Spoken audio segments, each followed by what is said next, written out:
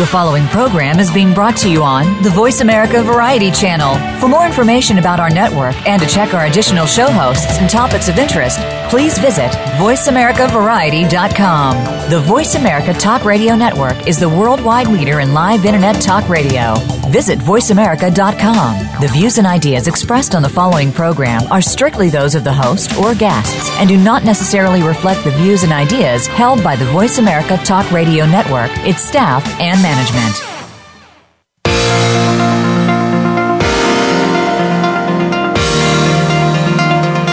Welcome to Good Morning New York Real Estate with Vince Rocco. Our show is all about the exciting world of real estate, and in particular, how it relates to the lucrative New York market. But if you're not planning a real estate transaction in New York, we still have plenty of information that you can use no matter where you are. Now, here's your host, Vince Rocco. Good morning, everybody. Welcome back to Good Morning New York. I am your host, Vince Rocco. Happy New Year, first and foremost. Welcome to 2017. It's been a rough 2016, so hopefully going into this new year, we're going to have a lot more fun than we did last year. I'd also like to welcome our listeners from the United States and around the world. In the news today, New York City's luxury real estate market cooled considerably in 2016, with the number of high-end sales down 18%. This according to Olshan Realty. She says she blames co-ops for the decline as demand has shifted to condos instead. But even still, the golden years of new condo construction have passed, the firm added. A total of 1,102 properties had contracts signed for $4 million or more this year, down sharply from 2013 through 2015, but still higher than 2012 before the condo boom started. Average days on the market rose 30%, meaning it took an extra 2 months to sell a luxury apartment this year versus last year, 2015. The average asking price also rose, but the average decline from asking to contract actually increased a bit. Still, there's enough demand to sell apartments sight unseen. Olshan says 58% of all condo sales were new construction, and those were sold off of floor plans. Residential developers are praying, and we're certainly hoping that Donald Trump's rise to the presidency will encourage rather than scare off continued foreign investment in high-end condo apartments. A continued open spigot is good news for Harry Macklowe, Gary Barnett's Extell, and Ken Horn's Alchemy, which is covering the upper floors of the Woolworth building. But a retreat by foreign buyers could spell disaster for their projects and for dozens of others around town where only slightly less expensive new product is coming online. In Miami, the real estate market experienced the first wave of a slowdown in condo sales at the start of 2016, with some experts warning it could lead to a recession by the end of the year. 12 months later, South Florida real estate didn't implode, but the industry is beginning to feel the pinch of a bear market. As we head into 2017, developers, brokers, and investors believe construction financing for new projects will be harder to come by, and condo sales will continue at a snail's pace. So we'll continue to watch the Miami marketplace. A push by New York Governor Andrew Cuomo to return 50,000 apartments to the city's stock of rent-regulated housing has fallen far short of its goal, as hundreds of landlords appear to have ignored the appeal to have the state's plea to comply voluntarily with laws limiting rent increases. The Cuomo administration's efforts stem from a 2009 court decision which said landlords cannot charge market rate increases while collecting a popular tax break known as the J51. Instead, the state's highest court ruled the apartments must be subject to rent stabilization laws limiting rent increases as long as owners receive the benefit. As we reported back in July, the state had ignored requests from tenant groups to enforce this landmark ruling known as Roberts versus Tishman Speyer. That was supposed to change in January when Governor Cuomo unveiled his efforts to make owners comply with the Roberts ruling. At that time, Governor Cuomo said the major initiative would restore rent stabilization to about 50,000 units that had been wrongly treated as market rate while owners collected the J51 tax benefit. Here's a good one. City Bike in New York City crushed its own record for the third consecutive year, with 2016 being the program's most successful year yet. I know there's cheers in the studio here. Over the course of 2016, riders took nearly 14 million trips. Wow, 14 million trips, 4 million more than in 2015, or a 40% increase. According to a release from the mayor's office, the largest bike share program in North America now regularly serves more than 60,000 trips per day, putting it on par with the borough's taxis and the Staten Island Ferry, which is a very heavily used. Whoa. This year, the program added 139 new stations, I know, right out my door, and 2,000 bikes to its fleet. Can't stand it. It's just horrible. Can't get away from it, Vince. I'm sorry. You just can't get away from it. Yeah, you just walk out the door, and all you see is a sea of blue. It's that popular. Wow. And there's no place to park anymore. Well, and here's my... well, thank you very much. And then, when the cab needs to come up in front of the building... That's right. It's blocking 2 lanes of traffic. And they're ugly. And now you have to worry about getting run over by bikes in front of your own apartment building. Yes. Bad enough in Midtown, but now you get, because people can't drive bikes, trust me. After being closed off for several weeks as part of security measures to protect Trump Tower, a little bit of a, whatever. Right. We're here. It's a little rant. Security measures to protect Trump Tower. 56th Street between 6th and 7th Avenues will reopen again to crosstown traffic, the mayor announced last week. As part of the change, the NYPD will relocate its mobile command post from the southwest corner of 56th Street to the northwest corner of 56th, and that's no small thing. The switch will allow for the opening of the south side of 56th Street to one-lane through traffic while still allowing the mobile command post to act as a traffic deterrent to keep vehicular threats at bay, according to the mayor's release. Balancing security around the president-elect's New York home base with the needs of the rest of the city has been what one might call a challenge, but the partial reopening of 56th Street should improve congestion in the area and make it easier for businesses who have found themselves within the security perimeter to receive normal deliveries while also maintaining the safety and security of Trump Tower and the surrounding area. After more than a year, Amy Schumer has finally gotten rid of her Upper West Side penthouse apartment. I'm tired of reporting the story. It's amazing. The buyer reports the New York Post remains a mystery, as does the final sales price, but it went into contract with an asking price of $1.625 million. I'm dying to know what this closed at. Schumer purchased the 850 square foot pad back in 2014 for $1.695 million. It takes up the top floor of a 20-foot wide, turn-of-the-century brownstone a half a block west of the American Museum of Natural History. It was listed in November of 2015 for $2,075,000, but failed to find a buyer. It reappeared this September with a new broker, fresh photos, at an ask of $1.625 million. See, it's all about the photos. One drawback of the otherwise lovely apartment is that it's a fourth floor walk-up. So, this has been difficult for her to sell forever. It was asking too much money. It probably didn't show well. What a train wreck. Fourth floor. A train wreck. Great play on words. Well, the train wreck actress, meanwhile, may have shelled out $12.147 million on a 4,500 square foot. Boy, she's improved. Glass wall duplex penthouse atop a pre-war building also on the west side. I got to tell you something. I saw her last week while I was on a holiday on the Ellen Show, I think. She is funny. She's hilarious. She is hilarious. Yeah. I mean, it was like laugh the whole time she was on the show. She just needs better real estate advice. Clearly. She should come on the show. If you're listening, Amy, you've got 5 brokers here. I'll be happy to work with you. City Habitats is shuttering one of its oldest storefront locations in the West Village. The company has operated a location there for nearly 2 decades. Company president Gary Mallon said the decision to close the office at 114 Perry Street came amid a shift in the firm's Manhattan business plan to focus less on brick-and-mortar storefronts and more on larger consolidated spaces where all of its agents can be in one place. The closure brings City's total office count to just 5 in Manhattan, down from 17 at its peak, though the remaining spaces are larger. I wanted to ask you guys, because I have a definite opinion on, storefronts and brick and mortar and listings in the window. I worked at Halstead for 10 years, and that was our thing. Core has the same thing in the Chelsea office, several offices in many companies. Do you think that's a good idea to move away now from the street fronts and the storefronts to high-rise office buildings? If I had to guess, I would say that these firms are doing a cost-benefit analysis. Mm-hmm. And yes, there are still walk-ins that you can get, and yes, you can still make commissions that way, but the cost of rent is very, very high. So I'm sure they're looking at their numbers, they're seeing how many walk-ins they got, how much business they got from having a storefront, comparing with the rent, and just saying it's not worth it, because a lot of people are now coming from the internet. Exactly. From referrals, etc. But the internet is the big game changer, I think. It is, though. But, it's always been a showcase, at least for the companies that I work for that have the storefronts. I mean, it just, you walk by, people walk by, there's walk-in traffic, floor duty for agents who, is just starting in the business, or experienced agents who want walk-in potential buyers and sellers. So there's a plus to it, I think. I get the economics of it all, but I think there's a plus to it. I think it's not just that, because I started my career in a storefront office on the West Side, that I went to a high-rise tower for 15 years, and I've been back for the last 3 years in a storefront office.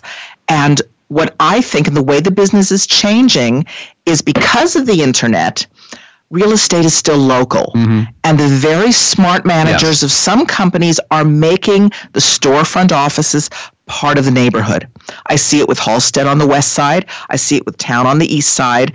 And the companies that are not becoming part of the neighborhood, sponsoring events in the neighborhood, doing all kinds of walk-in things and events, they're the ones that are shuttering. I'm seeing it. I'm watching. Yeah, no, it's true, and it's been happening all over the place. I'm just a little surprised because, like I said, I grew up in a storefront, and that was my first real estate experience, and we were very connected to the neighborhood because of that, and we used to have all kinds of events, Halloween parties for kids, and Easter and Christmas and Hanukkah, where there was always something going on in that storefront. Like I said, the smart ones still are. Yeah. I've seen it the last year or so, especially when they got a new manager on the west side. They're doing all these events again.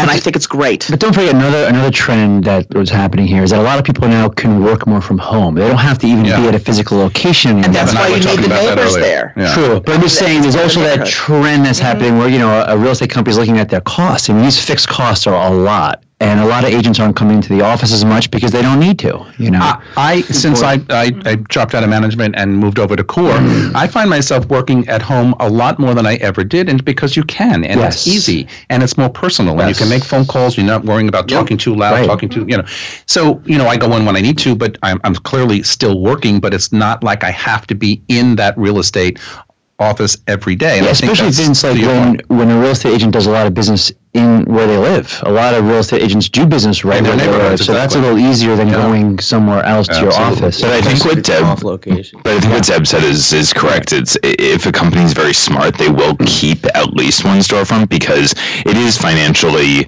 hard to afford the rent of a storefront, especially where it is. I mean, look at Core storefront in Chelsea. It's 1 block from the new Barney's. Obviously, rent's expensive. Gorgeous. It is gorgeous. It's beautiful. Whenever I pass it, it's gorgeous. Right so that's what's interesting. It draws me in as someone in a different firm because it's so beautiful. And I think that was one of the goals of at least the company, because they're trying to go in that direction of the new techie era. And we get people who come in all the time. I don't work at that office anymore, but when I used to, we would have people come in and say, what do you guys do? This office is so pretty and you guys look like you're having such a good time. What do you do? And then we would tell them and they go, oh, we had no idea. But now that you say that, actually, can you help me out with this? So it's smart. Yeah, we have people walk in all the time for anything other than real estate. It was quite funny. I don't know what they thought they were seeing. But anyway, I'm here with our panel today. Deborah Hoffman from Town Residential, Phil Horrigan from LeaseBreak.com, Matthew Cohen from Core Real Estate, and Hal Lundgren from Compass. Before we go to break, Phil, I just want to ask you, give us a little update on LeaseBreak.com. Just quickly explain to the audience what it is, what kind of service it is, and where you are today with it. Yeah, thank you. Thanks, Vince. So LeaseBreak is doing great, and 2017 is very, very excited about. So it's basically an online marketplace for short-term rentals. That's the focus. So if you're looking for a rental between 1 and 12 months, that's where the focus is. So we have landlords posting short-term rentals, brokers posting short-term rentals or lease breaks, and tenants posting usually lease breaks, but sometimes short-term sublets or what have you. You also, as an agent or a landlord, could market your properties for free. And this has been going on for a while. Our traffic tripled last year, tripled over the year before. That's amazing. So now people are posting and just getting their places rented very quickly. I mean, it's great. The other thing for agents out there is that we do have this amazing referral program where an agent can get rental exclusives using our platform. So if you just email us, we'll let you know more about that. But a lot of tenants need help. And I believe the best way to help a tenant market their lease break or apartment is to have an agent help them do it. So we have this program where we screen the leads and we give these leads out, and people are getting a lot of rental exclusives, which, as any of the agents here know, especially if you're either a newer agent or an agent that focuses on rentals, having a rental exclusive is such a great way to build your business. All right, we have to go to break. You're listening to Good Morning New York on the Voice America Variety Channel. On the other side, we'll be back with Hot Topics. Don't go away. Streaming live, the leader in Internet Talk Radio, VoiceAmerica.com. Real estate isn't just a career for me. It is my passion, and nothing drives my passion more than my clients. One of my clients who's based overseas has bought several apartments with me sight unseen. At the closing table, he turned to my attorney and he said, "No one is more intellectual than Matthew. He has my best interests in mind and allows me to spend millions of dollars on real estate in New York a year. I trust him like I would a member of my family, and there is nothing more special or unique than that." I'm Matthew Cohen with CORE, and this is what I do. American Heroes Network is a program for and about our American veteran heroes and their families. Join host Gary Ray as he shows what is being done to help our veterans and showcase the companies and organizations that are helping our veterans and their families rebuild their lives. Listen for American Heroes Network, live and powered by the Voice America Variety Channel, every Tuesday at 11 a.m. Eastern Time, 8 a.m. Pacific Time. The Internet's #1 talk station. #1 talk station. VoiceAmerica.com.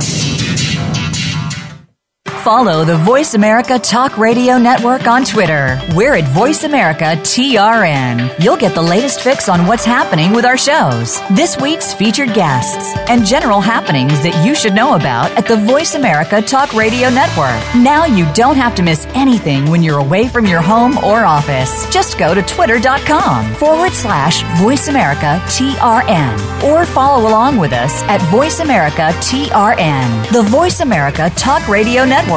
We're on the cutting edge of social media. Can you keep up? The Internet's #1 talk station. #1 talk station. VoiceAmerica.com.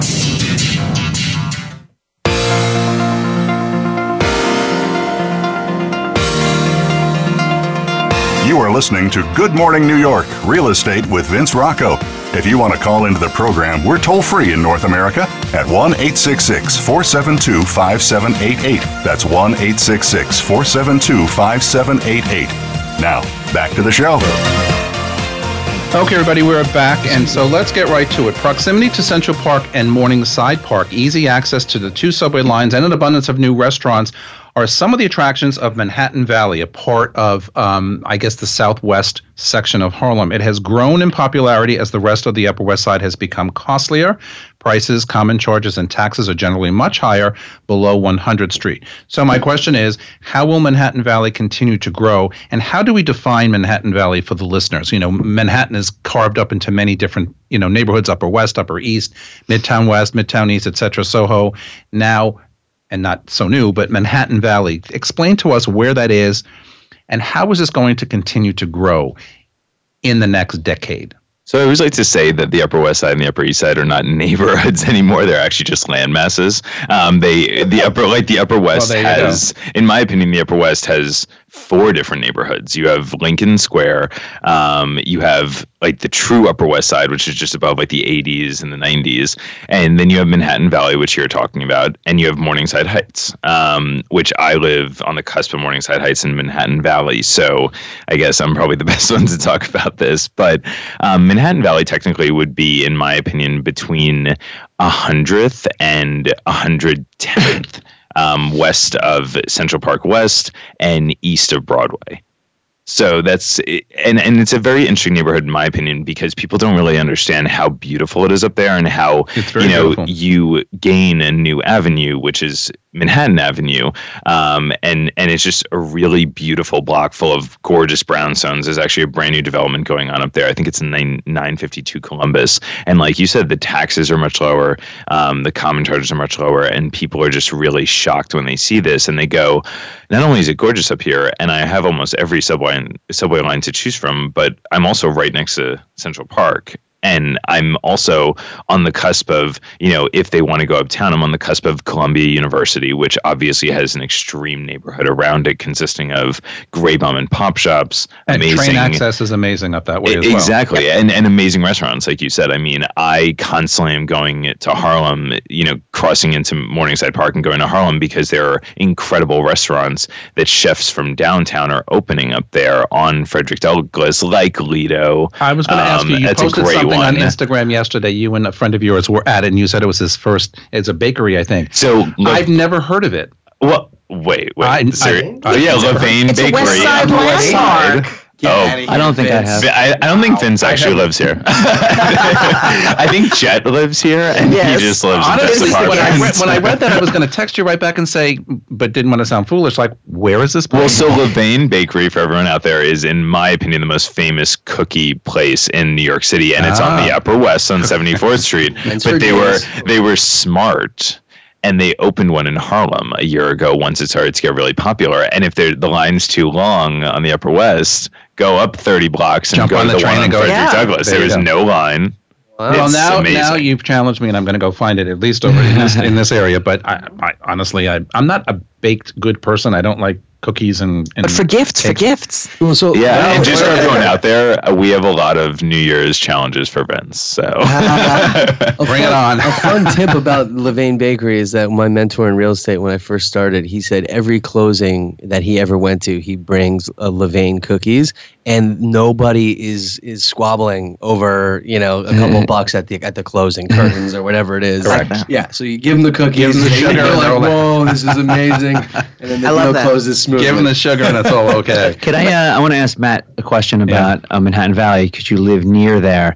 In my opinion, or my experience, I guess, it doesn't seem like people use the term too much up there. And because I was going to make the point that the Upper West Side's changed so much that now people that live in like 103rd, 104th, 105th almost just say Upper West Side, but maybe not. Maybe people that live there do call it Manhattan Valley. So I'm kind of curious if that name is. No, I think you're right. I think people definitely don't call it Manhattan Valley yet. I think that's probably a more technical term that we're using. I mean, I live, for example, on 113th in Amsterdam, so I'm west of Morningside Park and above Manhattan Valley by 3 blocks, and I still say Upper West, except sometimes when I want to sound cool, I say West Harlem.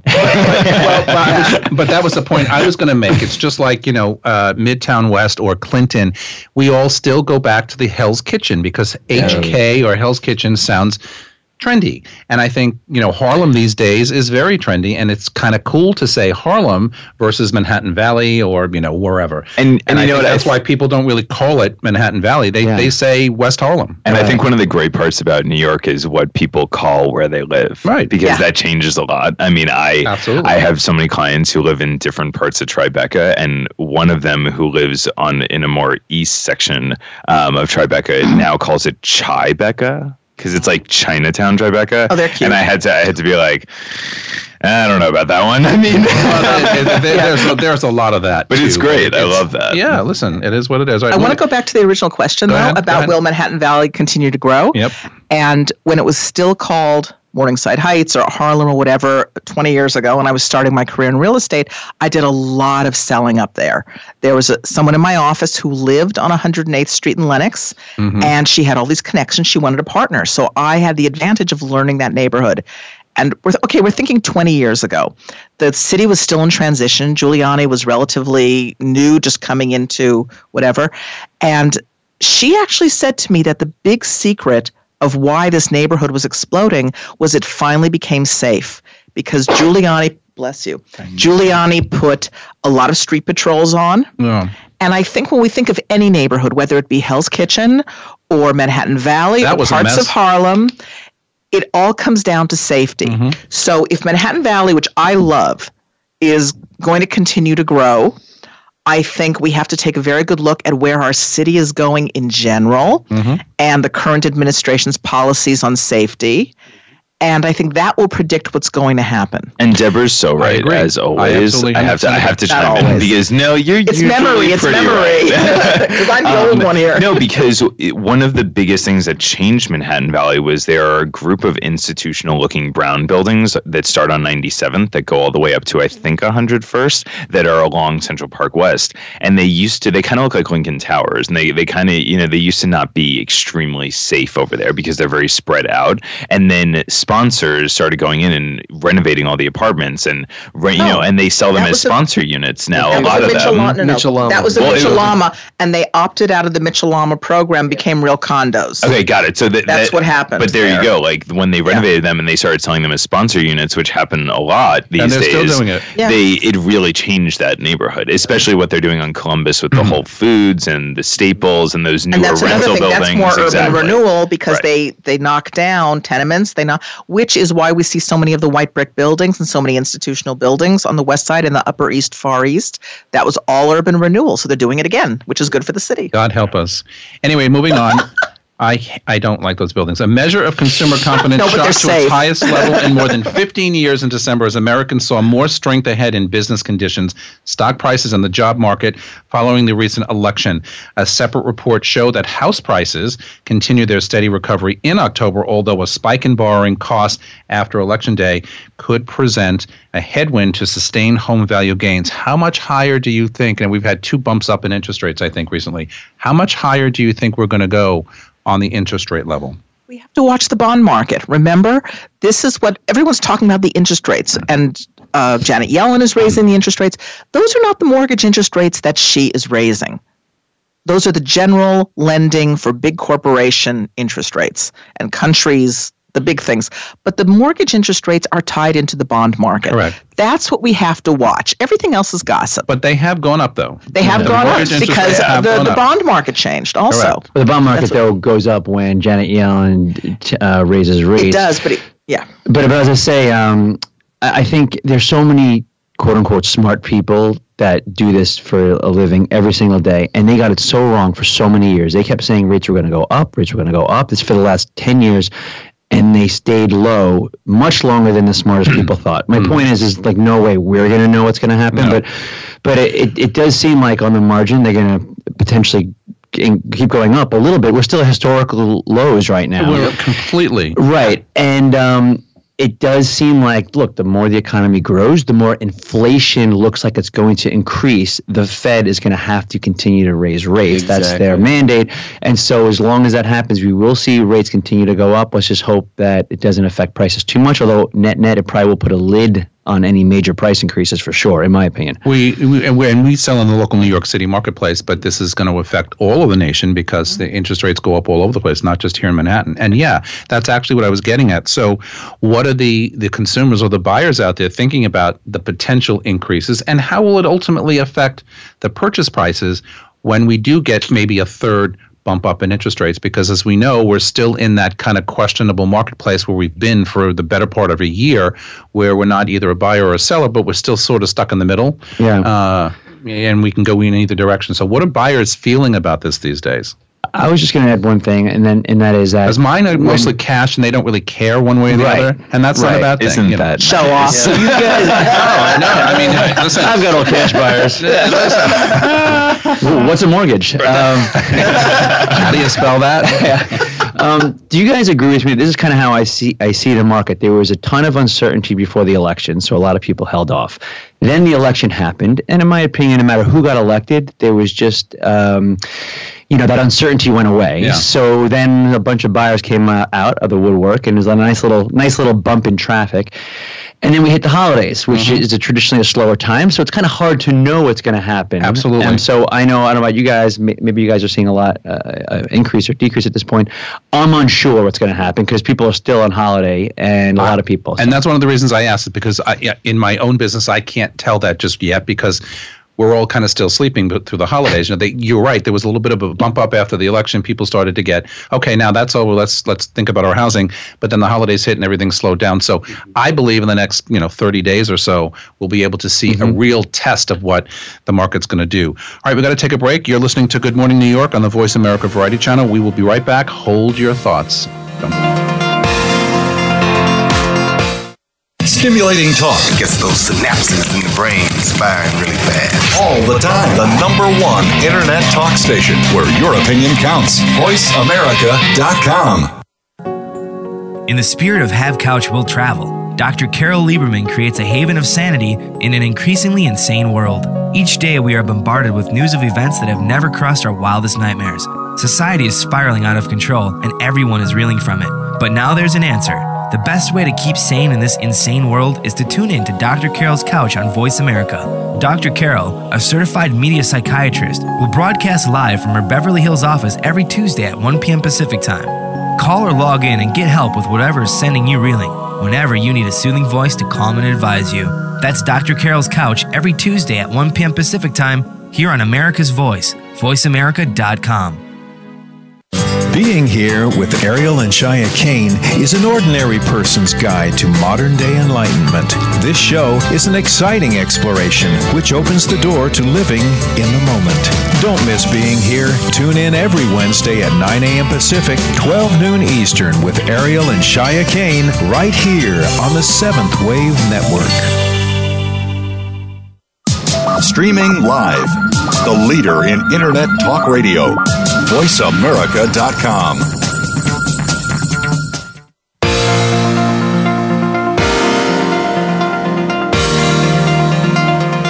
You are listening to Good Morning New York, Real Estate with Vince Rocco. If you want to call into the program, we're toll-free in North America at 1-866-472-5788. That's 1-866-472-5788. Now, back to the show. All right, everybody, we are back, and we're sitting here with Deborah Hoffman from Town Residential, Phil Horrigan from LeaseBreak.com, Matthew Cohen, Core Real Estate, and Niall Lundgren from Compass. All right, guys, the city's real estate market is in for some major changes in 2017. This according to the research I was doing last week. Rents are expected to increase throughout the city. I question that. New skyscrapers are poised to shoot to the sky, and revamped public amenities are slated to open. A report issued by StreetEasy predicted that the demand for luxury apartments in Manhattan will continue to wane as it did in 2016. Meanwhile, the median sales price is expected to increase by 0.6% to $985,585 by November in 2017, according to real estate listing sites. So rents are up and luxury sales will decrease. What are your thoughts on that? I'm not so sure that rents are going to go up so quickly. I mean, it's taken it's taken time to come down, and they've kind of flatlined for a bit. I don't know where they're seeing that there's going to be a spike up in rents in the city.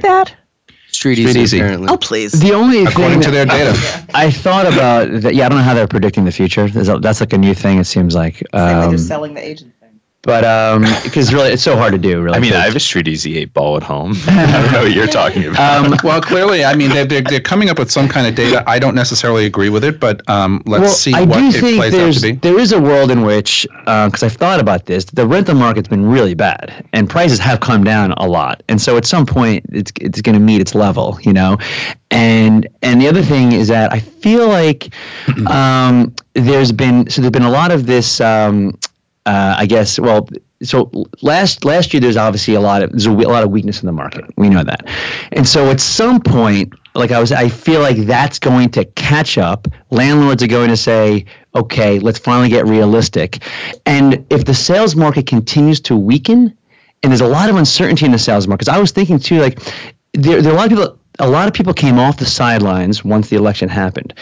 But I do think there's some new buyers that may be evaluating things and saying, you know, this presidency is just a lot of uncertainty in it. And I do think some people could hold off and rent instead. So I do think some people could be, if they're deciding between renting and selling, they could be pushed into the rental market. That's the only thing I could see that could push up price. And I don't see that happening till late spring, because historically this is not a very heavy rental season, right, in my opinion. Correct. So especially if I don't know why they're saying it's an increase during January and February and March. Like, I don't really see that. Just the year. They say just the year. 2017. Yeah. So it could happen in June and July when rentals spike up. You know, that could be a time. And we're all hoping that by the mid 2017, May, June, July timeframe, that the overall marketplace in New York City, sales and rentals, picks up from where it's been the last year or 18 months. So maybe that's what they're hedging on. You know, I think there's just a lot of new inventory in general. In 2017, New York is going to see roughly 30,000 new apartments come to the market. So when you see that much inventory coming, how high, when you have that much competition, can rents or prices really go? And new neighborhoods are going to be built in this year, and are going to be finished. I mean, just think about the Second Avenue subway opening 2 days ago. Like, things like that will also increase the rental market, or not just increase the market in general, I think. Also, I found with rentals, I got 2 calls over the holidays from people who want to upgrade their rentals because they see that this is a slow season and they want to get in now because their leases, before their leases expire, to get a higher end rental now that the rents are down. I also think was interesting. I also think we need to like talk about the market in general because we need to set everyone's expectations, including our own. I think we need to talk about this. Everyone's talking about the sales market and how it's, you know, not doing as well and it's going to do poorly in 2017 and things like that. I think we all need to come to grips with what's actually happening. And I've found I had a very interesting, unique situation happen, which is I was working with a buyer for a few weeks before the New Year's and the holidays and everything like that.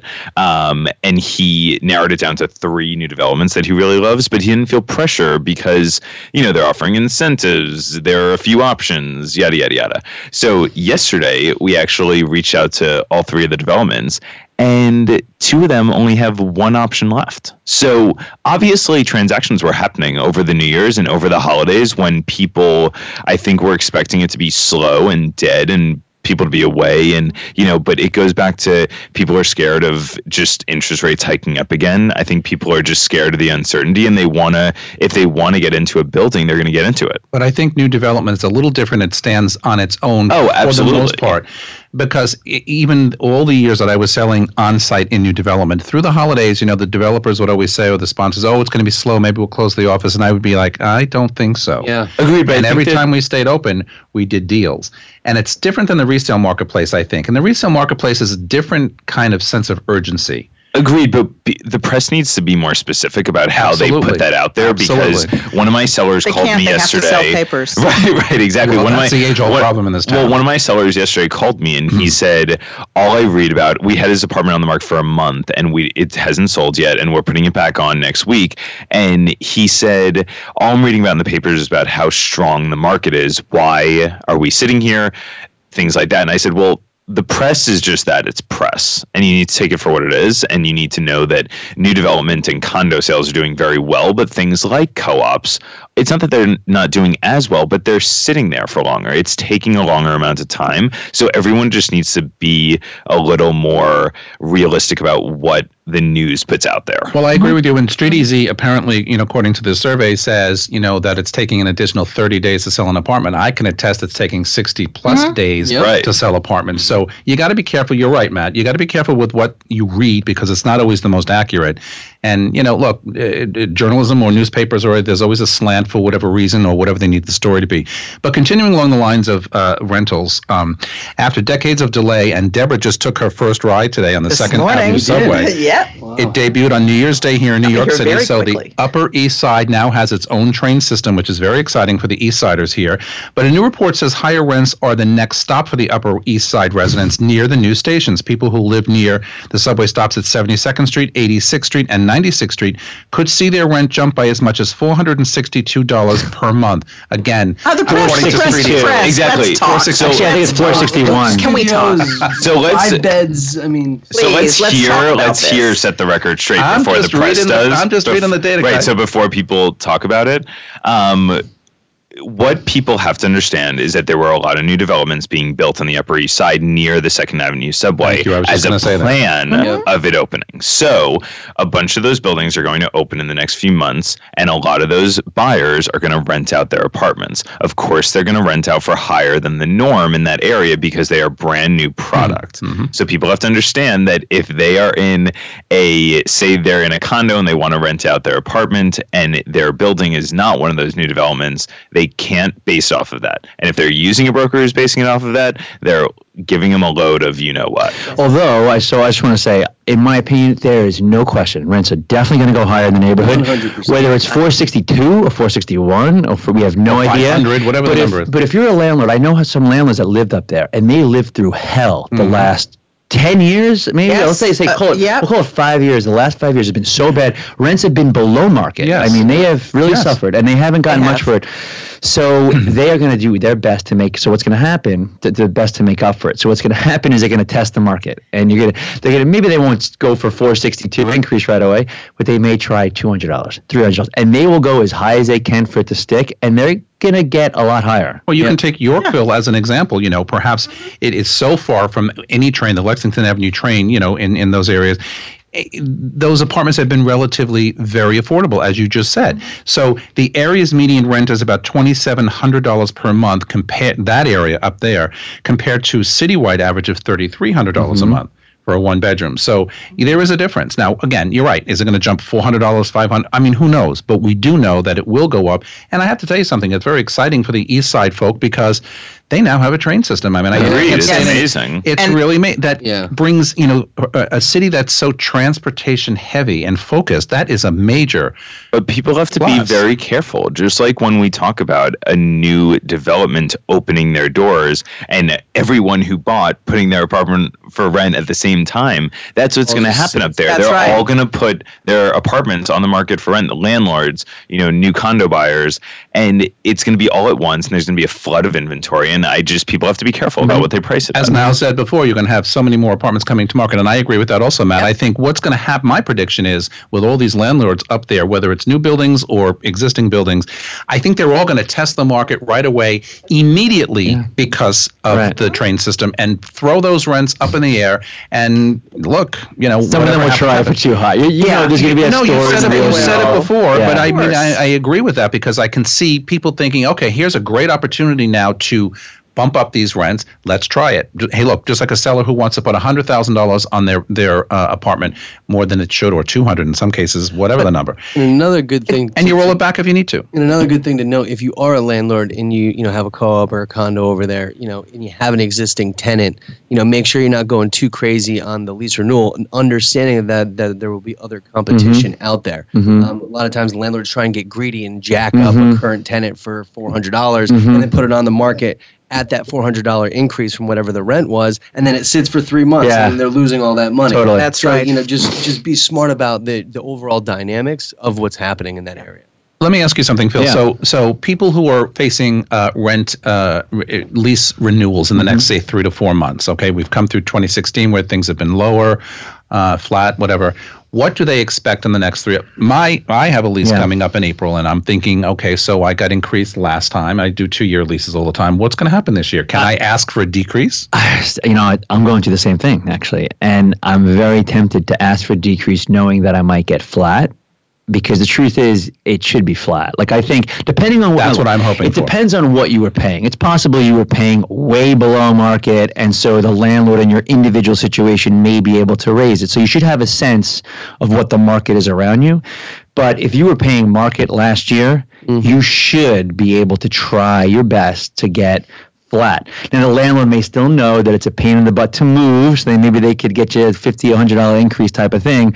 But it always is risky to ask for less than the rent last year because it hits landlord in such like a visceral way, like to actually ask for, because they're going to think. And I've never done that. So I've never done it either. I don't know what. The only time it happened in my lifetime, since being a real estate agent anyway, is during the financial crisis where people would actually ask for decreases and they would get them, and the landlords would be more than happy, and they would even throw in a few extra months of rent on top of it. They wanted to keep it rented, exactly. But the landlords may immediately say, hey, this isn't 2008. Who do you think you are? But again, are they going to want to lose you? Probably not. So you have to weigh the tenant. Right. Yeah. And especially if they're there a long time. Like I'm in my building over 10 years. I mean, it's a long time that I'm living in my place. My suggestion is see what, know what the market is in your building, and then consider asking for less, depending. Because people are also asking me, in my work network and friend network and family network, hey, so the state of the rental market right now is kind of low, or as low as it's been many years.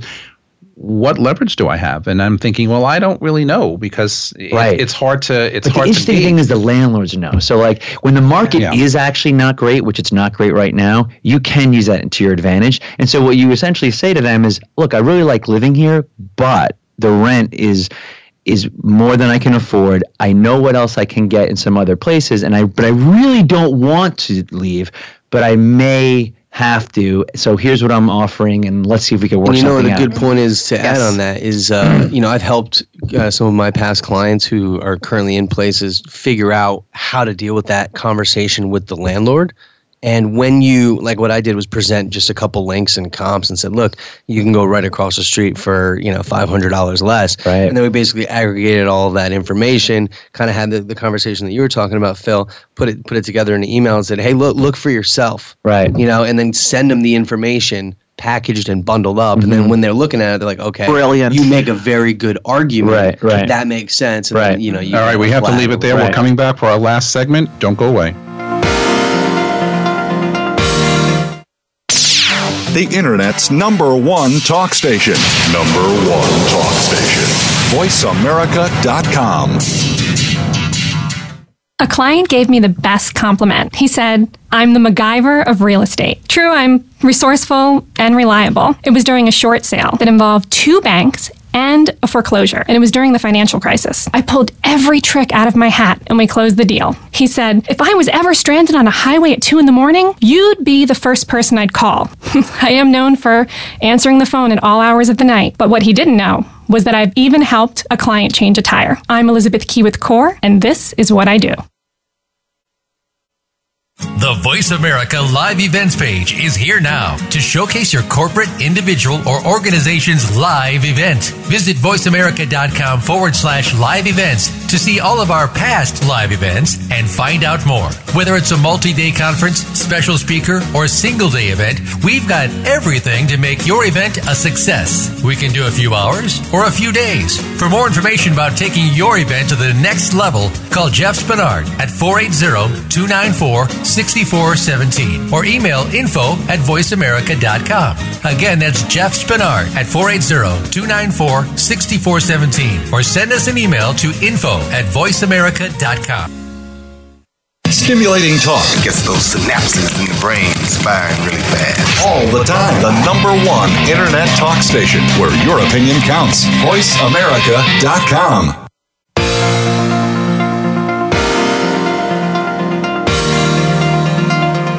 You are listening to Good Morning New York, Real Estate with Vince Rocco.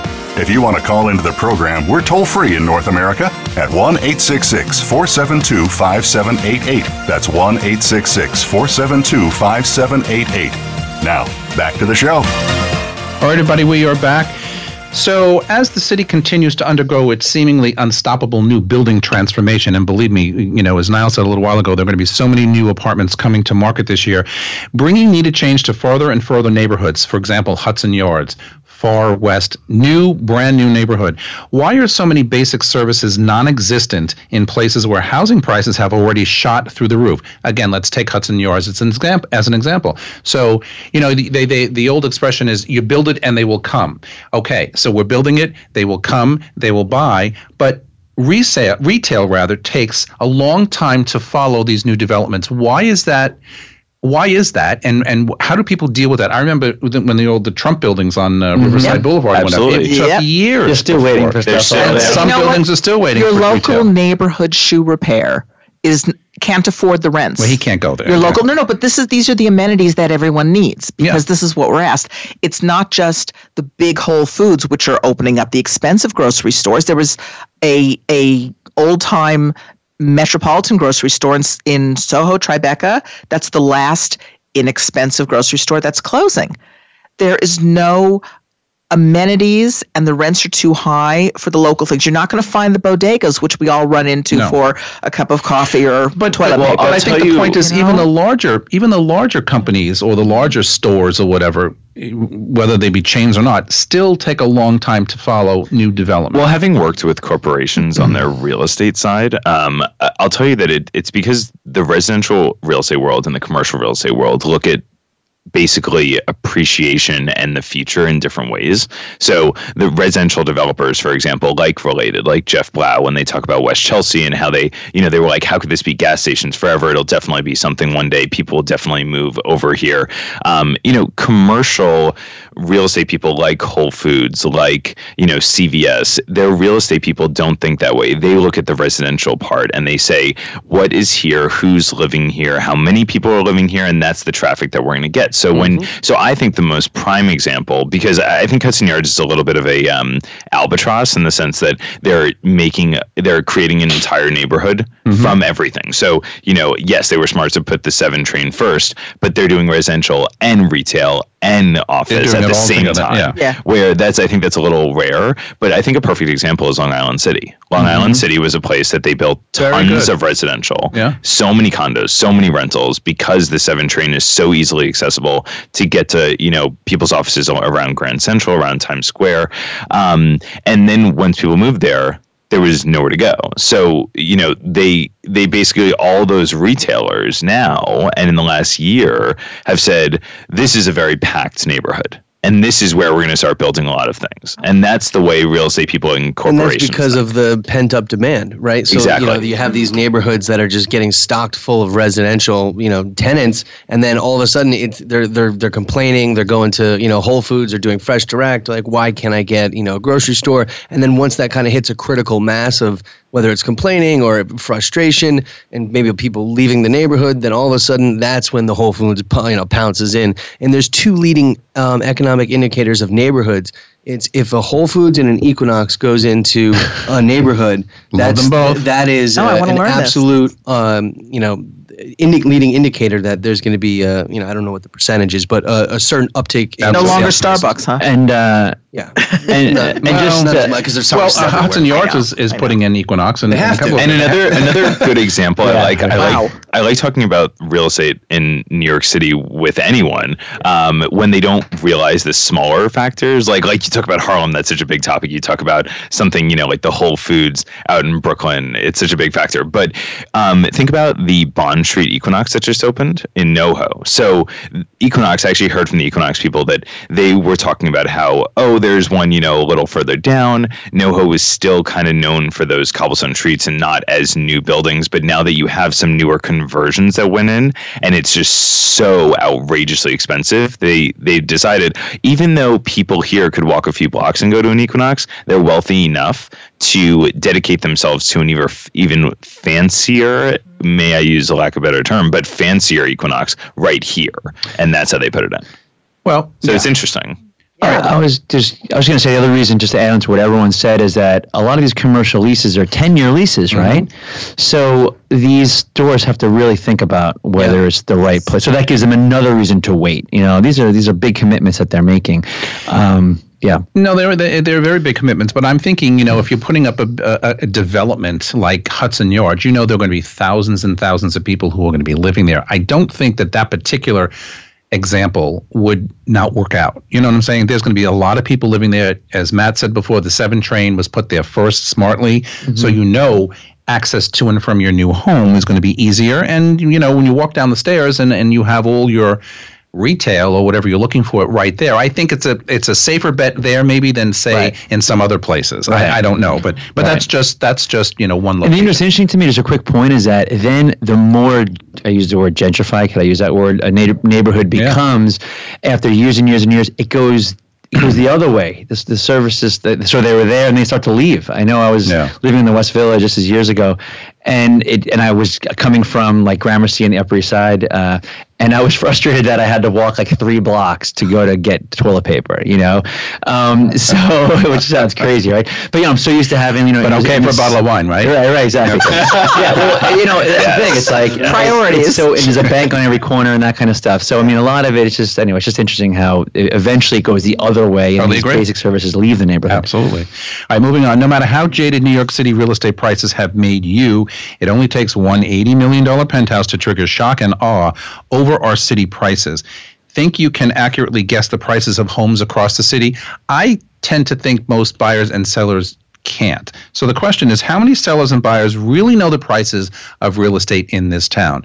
If you take the emotion out of their thinking process and you look at the bare facts or the raw data, how right on are they with pricing in this town? If sellers did not use brokers, then the real estate market in New York City would cause a recession. That's my opinion, and that's a very strong opinion. And I have to say that because of all of my clients and all of my sellers who are outrageously smart people, but all they read is the news, and it goes back to the press. And not even that, all they talk about are the big sales, big ticket items. Well, that's why I mentioned the $80 million penthouse. Exactly. So if they were pricing things, they would be outrageously high. No one would buy things, but that's why you have us. There you go. Because we put together comps, we put together what's going on in the neighborhood. And we live it every day. Exactly. Well, we live it every day. It's not porn for us that they're reading in the...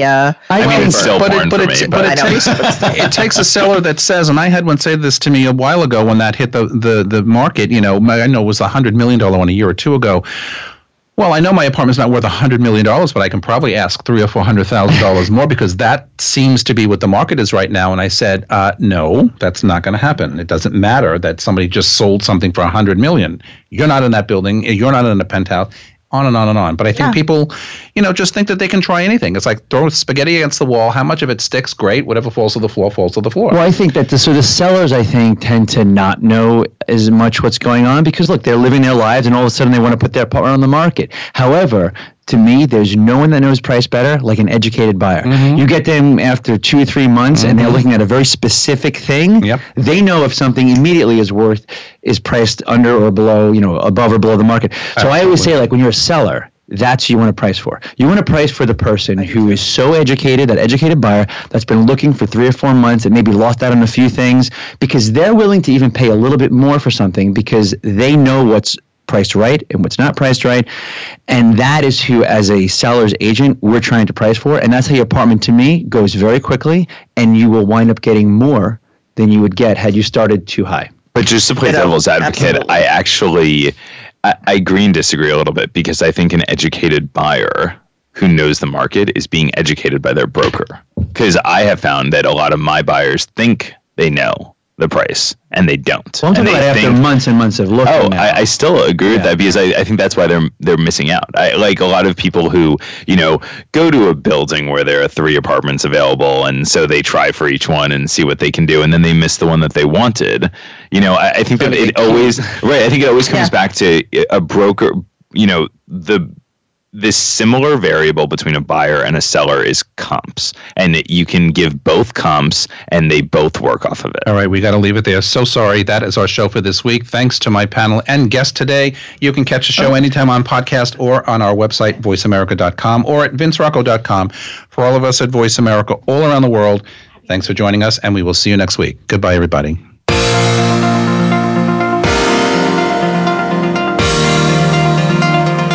Thanks for tuning in this week. Please join us for another edition of Good Morning New York Real Estate with Vince Rocco next Tuesday at 9 a.m. Eastern Time, 6 a.m. Pacific Time on the Voice America Variety Channel. Here's hoping all of your transactions are successful ones.